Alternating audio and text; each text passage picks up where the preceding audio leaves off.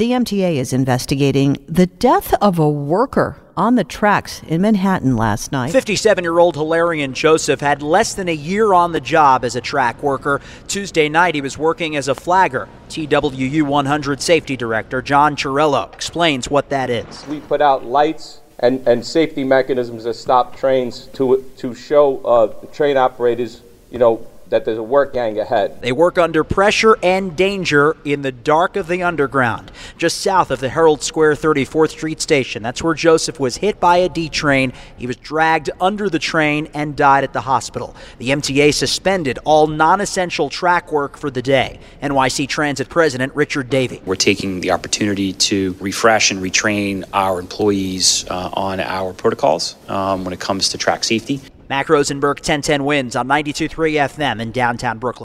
We really need new phones. T-Mobile will cover the cost of 4 amazing new iPhone 15s, and each line is only $25 a month. New iPhone 15s? It's better over here. Only at T-Mobile, get 4 iPhone 15s on us and 4 lines for $25 per line per month with eligible trade-in when you switch.